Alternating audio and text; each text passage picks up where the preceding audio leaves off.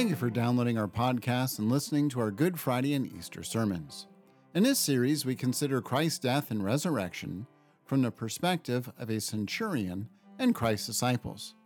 The disciples walked with Christ, saw miracles, but they still failed to perceive Christ in light of a new day.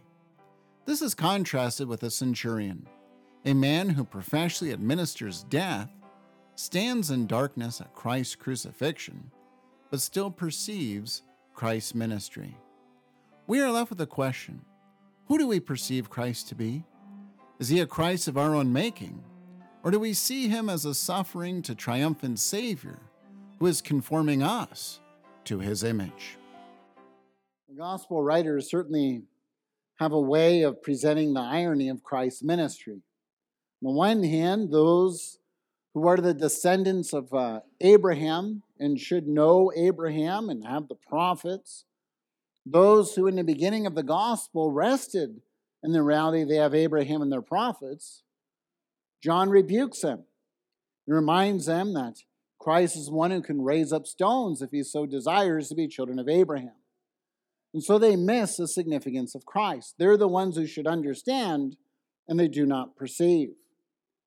We would think that one who is a hardened military commander, a centurion, a man who's been around the block, so to speak, seen a lot of death, administered a lot of death, has been experienced in administering death. That's basically his job. Is one that you would expect to have no compassion, no soft spot for this criminal who's a rebel and stirs up trouble and creates a revolt, that he would actually celebrate the reality that another criminal, another rebellion is put down. And this is where I thought it would be interesting to sort of look at the death of Christ through the eyes of this centurion. And think about who this man is, who Christ is, and to really ask the question of what does a centurion see? How can a centurion, on the one hand, praise the innocence of Christ, miscarriage of justice, because he's died a horrible death and only the worst of the worst would die, and yet he praises God for that? How can such a man do this? So I want to just ask these questions of what is noted, what does the centurion see, what has happened, and lastly, what is a perception? And so let's begin with what is noted. As I mentioned, the man that we're calling to our attention is a centurion, one who would oversee a crucifixion, or at least that's one of their jobs, or at least this particular man. A centurion would be charged with overseeing basically 80 to 100 soldiers. Commentators, historians speculate it'd be a number anywhere in there. And they would be individuals that would be very seasoned. Normally they did not come from the aristocrats or the ruling class. They would have been a soldier that started on the bottom, was very efficient in war and killing, and would be one that would come to the top and would almost be treated as an aristocrat or of the elite of society. And they would have literally worked their way up through the ranks. So this is a man who is seasoned in death. Now there's some that say, well, maybe this is the same centurion in Luke 7. I would say most likely not. The centurion in Luke 7 knows who Christ is, calls for Christ, desires for Christ to heal his servant. And then when the servant takes a turn for the worse, the centurion says, I don't need to come, just say a command and it will take place. So the centurion in Luke 7 knows who Christ is. There's no indication that the centurion here knows who Christ is. So it seems this is a different centurion. This man, as he would oversee the crucifixion of Christ, we don't know exactly when Christ would have been turned over to him, but he certainly would be someone who would not be happy to know that there's an individual who has been charged with stirring up a rebellion. And so when the soldiers continued to taunt Christ and to smack Christ and say, prophesy, prophesy. It's something that grates us, kind of in an offensive way. I mean, this is our Lord and Savior. When you look at it from the soldier's point of view, this is a man who on the one hand claims to be a prophet, has insight, and also claims to be someone who can lead a rebellion. And so, as a soldier, you're going to look at him and say, hey, you're a prophet. Wouldn't you know to duck? I mean, you're going to know who's going to hit you and when they're going to hit you. So duck, dodge it. That's basically what they're saying. What kind of prophet are you? Oh, you're one who leads a rebellion? Look at you. You're not one who can stand up to us. And so it's basically the soldiers showing their superiority in who they are. It's possible that the centurion's part of this, maybe part of leading Christ from place to place. We don't know. Luke's not specific. We don't know officially when Christ is in his custody. But we find that this centurion states at the death of Christ, certainly this man was innocent. Now, I don't know if you're familiar with Stephen King's book, The Green Mile, but when you think about Paul Edgecombe, when there's one who's a messianic type figure who he knows is innocent, Paul resigns. He can't do his job. He recognizes that there's a fundamental problem in our justice system. But this centurion reacts radically different, doesn't he? The centurion turns on this and says he prays God. And so it's something that when you read through this again, it almost becomes offensive. How can you praise God when you're a high-ranking official? You're someone who can actually make a difference in the empire. You're someone who can actually do something. And you see this gross, disgusting miscarriage of justice, and you praise God. Not only does he witness the miscarriage of justice, but being a centurion, he's in charge of administering the whole crucifixion. It is his job to make sure that the moment the prisoner is taken into custody to the moment of the crucifixion, that it is carried out.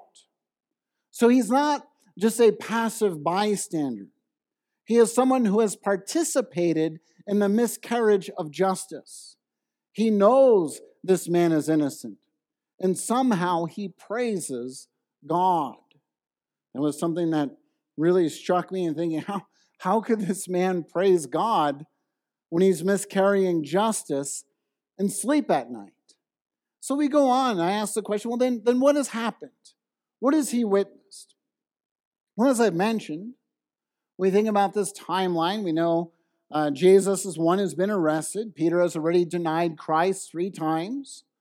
Peter does this because he knows that if Christ is arrested, there's a high probability the disciples will be arrested and crucified as well. He doesn't know that for sure, but there's probably a high probability. You can understand that Peter's a little stressed, doesn't make it right. But again, we see that contrast.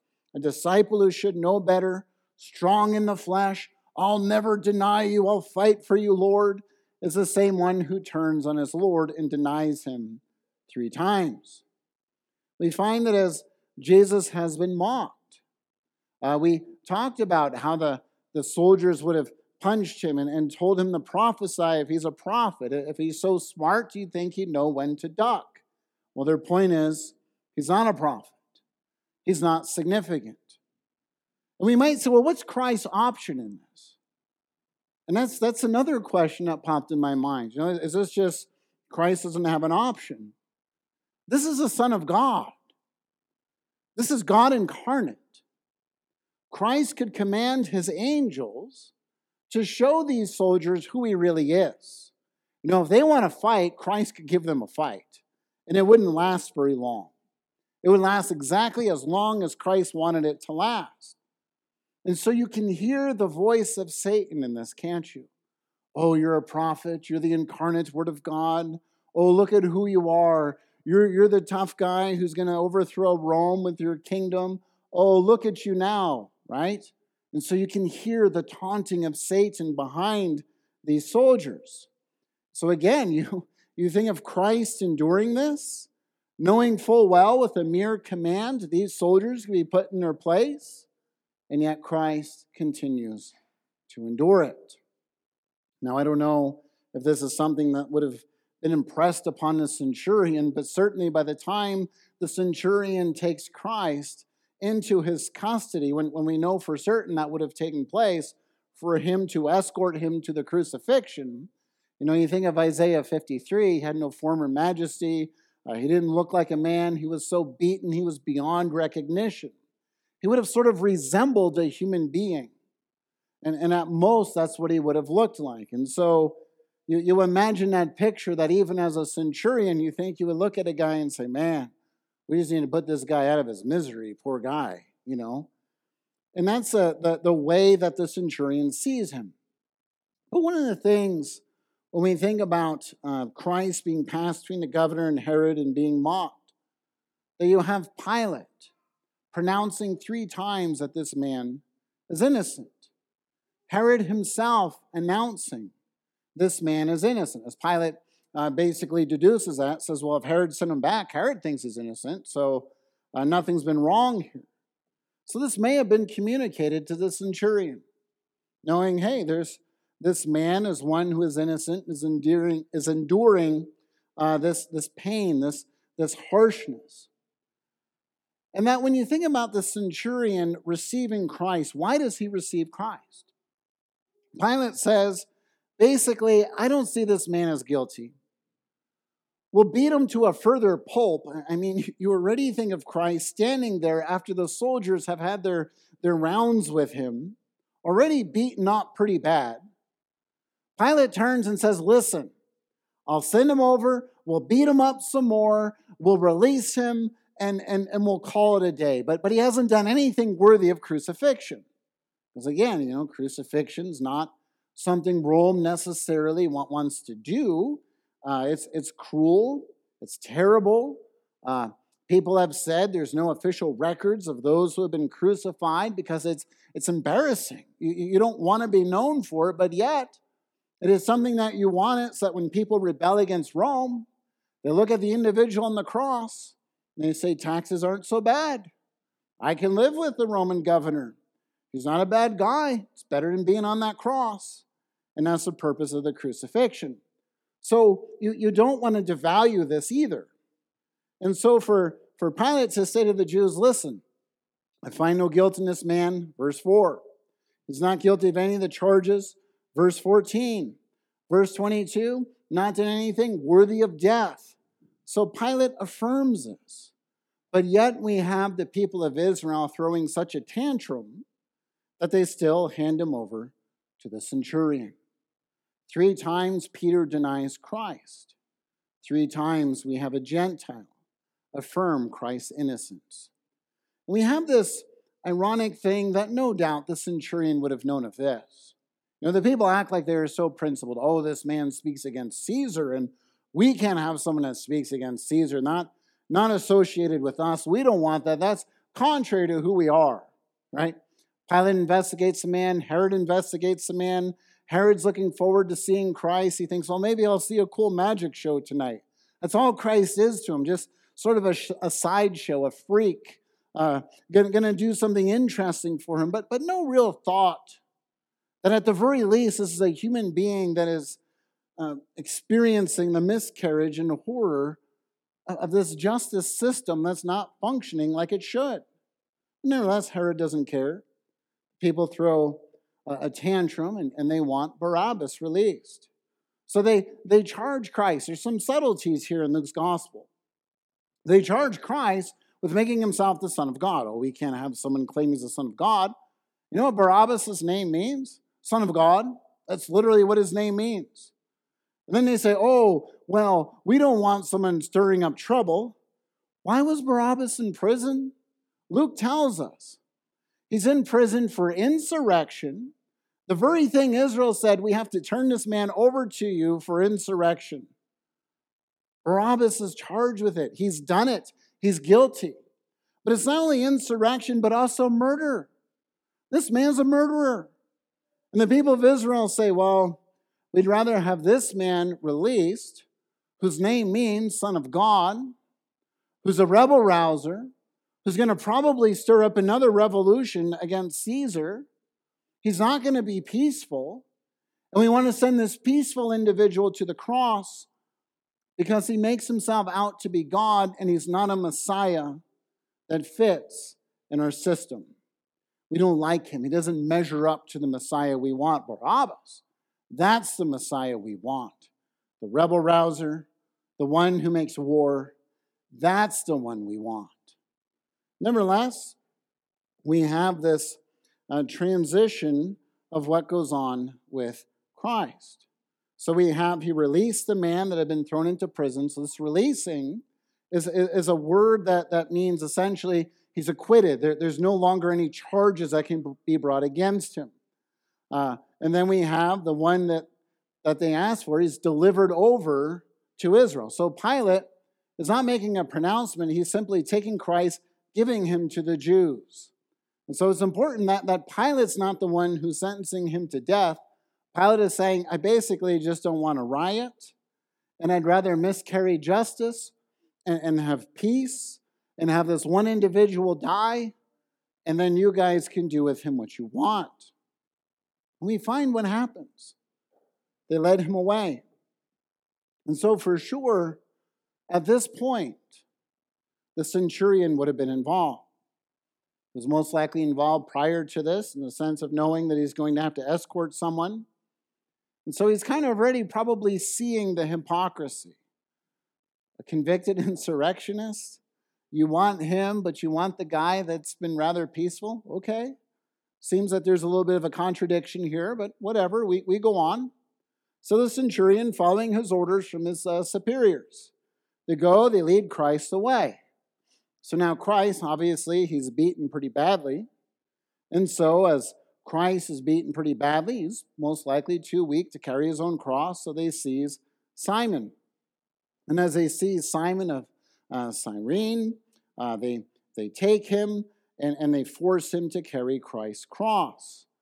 Paul himself in Romans greets the family of Simon, which implies maybe he wasn't a disciple of Christ at this time, but he certainly became a disciple of Christ. As the implication that we find in Scripture. Whatever the case, he carries his cross. And we notice that as Christ is going out, the centurion would have witnessed this as well. Now, if you think about this man who's seasoned in war, he's been told this individual is an insurrectionist, right? So at the very least, if he's a competent commander, which he most likely is, and he's experienced with conflict, you'd expect that as a crowd gathers behind Christ and Christ turns to address the crowd, that you would expect the centurion and the soldiers to take an offensive stance. You know, they're going to put down anything that might come up. So when Christ turns to address the crowd, you would expect Christ, if he's an insurrectionist, you're outside the city, you're getting out into sort of a questionable space that you can defend, and it's a little more threatening. You'd kind of, as a centurion, say, men, stand your ground. Let's be alert. Let's see what's going on here. But Christ turns and he doesn't say, take up arms. Now's the time. And you have a bunch of people coming out from all sorts of different places trying to break Christ free.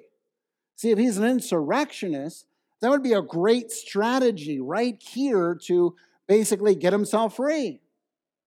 Nothing like that happens.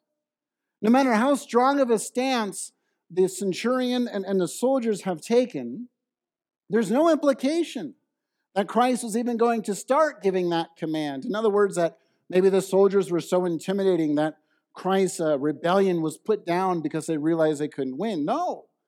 We hear what Christ says. He basically tells the people of the city to weep. He's saying this is a tragic day, that you're setting in motion the end of time. And if this is what Jerusalem, the city that has killed his prophets, is doing to the Son of God, what a tragic day. So the centurion, you can imagine, would probably be looking at the other soldiers and be confused. This guy is an insurrectionist. He's got an opportunity to try to rebel against us. We're in sort of the most vulnerable position we've been in this trip. And this is the speech that he gives. So you can understand where the centurion in his mind is saying something's not right here. This is not what I would expect an insurrectionist to do. I would expect some sort of a scuffle, some sort of an interaction at this point, but this is pretty harmless. So they go on. And he goes and he nails these two criminals to either side. Now, this is hilarious. I mean, it really is if you're looking at this from a Gentile perspective. Christ is on the cross.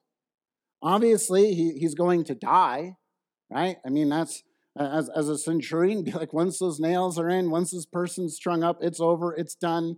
This person's going to die a slow death, and I just got to wait here until it's done. As he's dying, you have one criminal turn to him and say, Lord, remember me when you come in your kingdom. I mean, isn't that strange? It seems to me his kingdom's kind of fallen flat, don't you think? He's dying on the cross. But yet the criminal perceives something, understands something about this mission. What is more, as a centurion is here, we have a strange darkness that transpires from the 6 hours, roughly about noon, not very likely for this to take place, all the way until the 9th hour. And so it's basically from noon to 3 when that's going on here. Not a time when you expect darkness. Now there's some that talk about an eclipse, and if you remember the eclipse we had here a couple of years ago, it kind of got eerie. It kind of did have an eerie feel to it with the animals getting quiet. It just seems strange. But if we just reduce it down to an eclipse, we're missing the significance. Because the language in Luke's gospel is a language that recalls the darkness of the day of the Lord, darkness of Genesis 15, where Abraham stares between the animals and he stares into hell and he's terrified. And so this darkness is not just an eclipse. The centurion would be here perceiving something else is going on, knowing that something's different. And so then how does the centurion come to his perception? What does he fundamentally see? Well, as we go on and we think about this event of the cross, we can see in a subtle way the centurion already starting to change his mind. Or at least that's the implication of it. Because as the centurion's here, Christ hung upon the cross, we have the soldiers who go and cast lots for his clothing. Now this again is something subtle in Luke's gospel. The centurion has first dibs on all plunder. So if he crucifies someone, anything he likes of the person that's crucified, he has first dibs. So if he wants it, he takes it.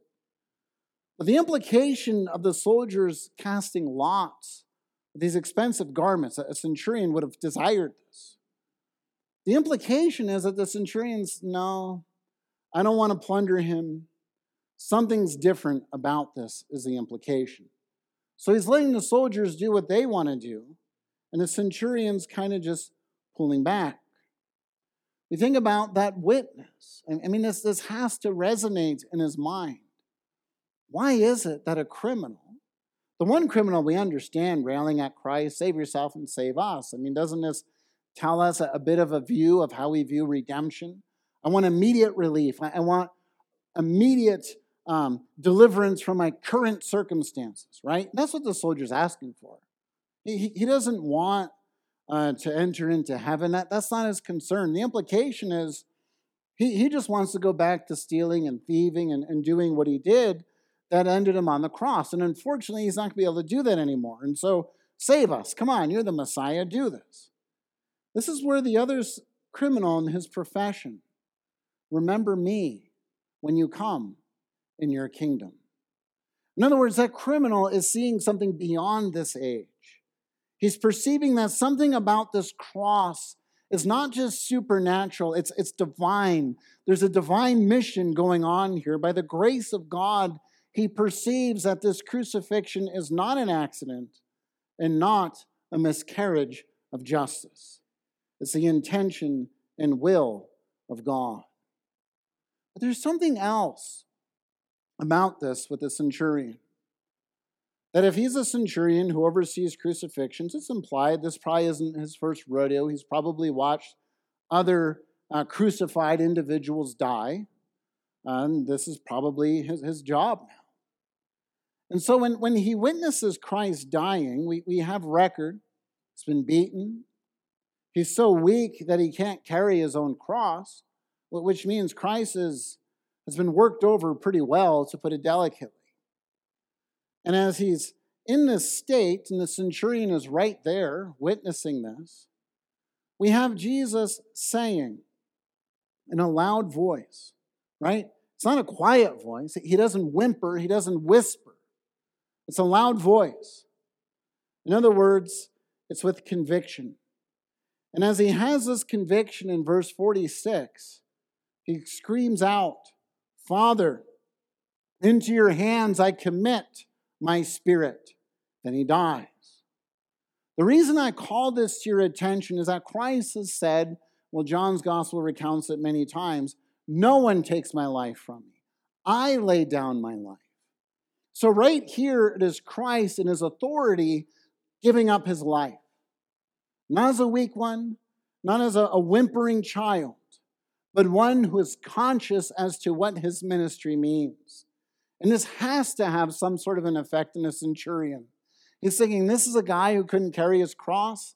This is a guy who's been beaten to a pulp. This is a guy who's been up all night, and yet he has the energy to say this. Oh no, something divine, something supernatural is going on here. And so now when the centurion sees what has taken place, as he observes this, in other words, he's understanding the events that have transpired. It's not just he sees it with his eyes or he's just a witness. He understands is the force of this. And so when he says, certainly this man was innocent, that's an offensive statement in a sense. You're a centurion and you celebrate a man's innocence and that he dies a horrible death like this and has been treated in this way. But that's where Luke tells us it's not just that statement where we make a deduction from it. Is that he says he praised God. You see, that's the important qualification here and why the centurion doesn't resign immediately. Because the centurion understands the mission of Christ, like the thief on the cross. That he understands that this is a divine mission and why I wanted to read from the fourth servant song. It's not accidental Christ was beaten up. It's not accidental that he went to the cross. It's not accidental that he died. He had to die to take away our sins, to be that perfect sacrifice. So now when we think about what Luke is doing, he professes the significance of Christ through unlikely outsiders in how Luke does this. The centurion, making this declaration, affirming who Christ is, a man that we wouldn't expect to be tender or merciful or a man that we would expect to be soft. I mean, this man has made a very competent career of killing many people to get to this position. And yet, by the grace of God, his heart is broken and he understands who this God is, who this Christ is. He professes it, praising God. And by a broken heart, I mean that the Lord has penetrated it, pierced through it, so that this man properly perceives the Messiah. Luke 7, the centurion I called to our attention at the beginning of the sermon. He tells Christ, you don't need to come. You're busy, you got things to do. Just say a command. I say a command, people come, people go. I understand what it means to have authority. You're God, you say a command, my servant will be healed. And what does Christ say?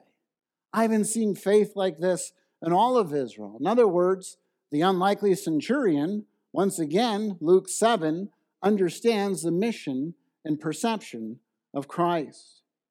We think of Acts 10, the second volume in Luke's gospel. Peter's torn. Can he have a meal with a Gentile? What does he do? So he has that vision in Acts 10. And where does he go? To a centurion's house to receive the gospel. So we think about these ironic pronouncements and professions. A thief, understanding who Christ is, not asking for immediate deliverance, fully professing, I deserve to be on this cross. This is what I deserve. Remember me in your kingdom. In other words, there is redemption. Not all is lost. Even though I am facing the most horrendous and horrific death of that one can face in the Roman Empire, there is redemption. There is life. There is an assurance of knowing that because of Christ's work, he can enter into the Lord's kingdom. Pilate, 3 times countering Peter's 3 denials, affirming Christ is innocent. The centurion carrying out this crucifixion, affirming Christ is innocent. We have these clear testimonies and declarations. And in the midst of the tragedy of Good Friday, we can be assured that this was not an accidental thing. God intended Christ to be handed over to death, and it went exactly as it was intended, and Christ is the one who gave up his spirit willingly, authoritatively, as our Redeemer. And so then, what does the centurion perceive where we began?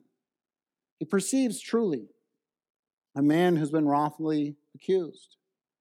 He truly sees that Christ is innocent.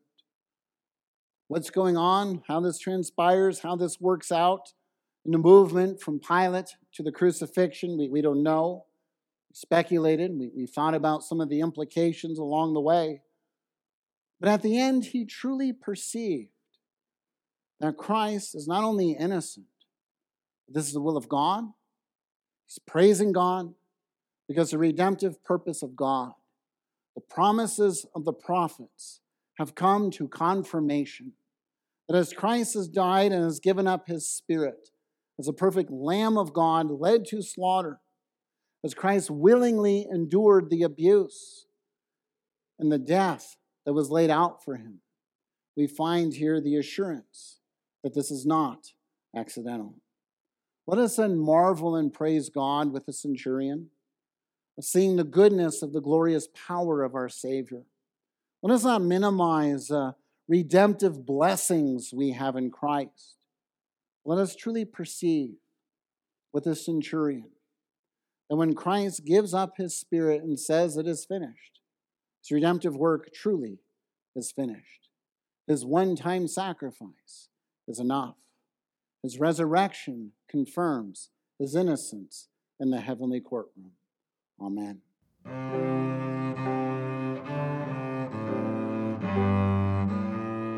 Thank you for subscribing and listening to our podcast. We hope and pray that our sermons encourage you as you sojourn on your Christian walk. If you have any questions about our church, please contact our pastor through our webpage, urcbelgrade.com.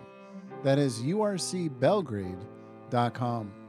We also have many sermon series archived and available for download on our website, urcbelgrade.com. Until we meet again, may the Lord's blessing and peace be upon you.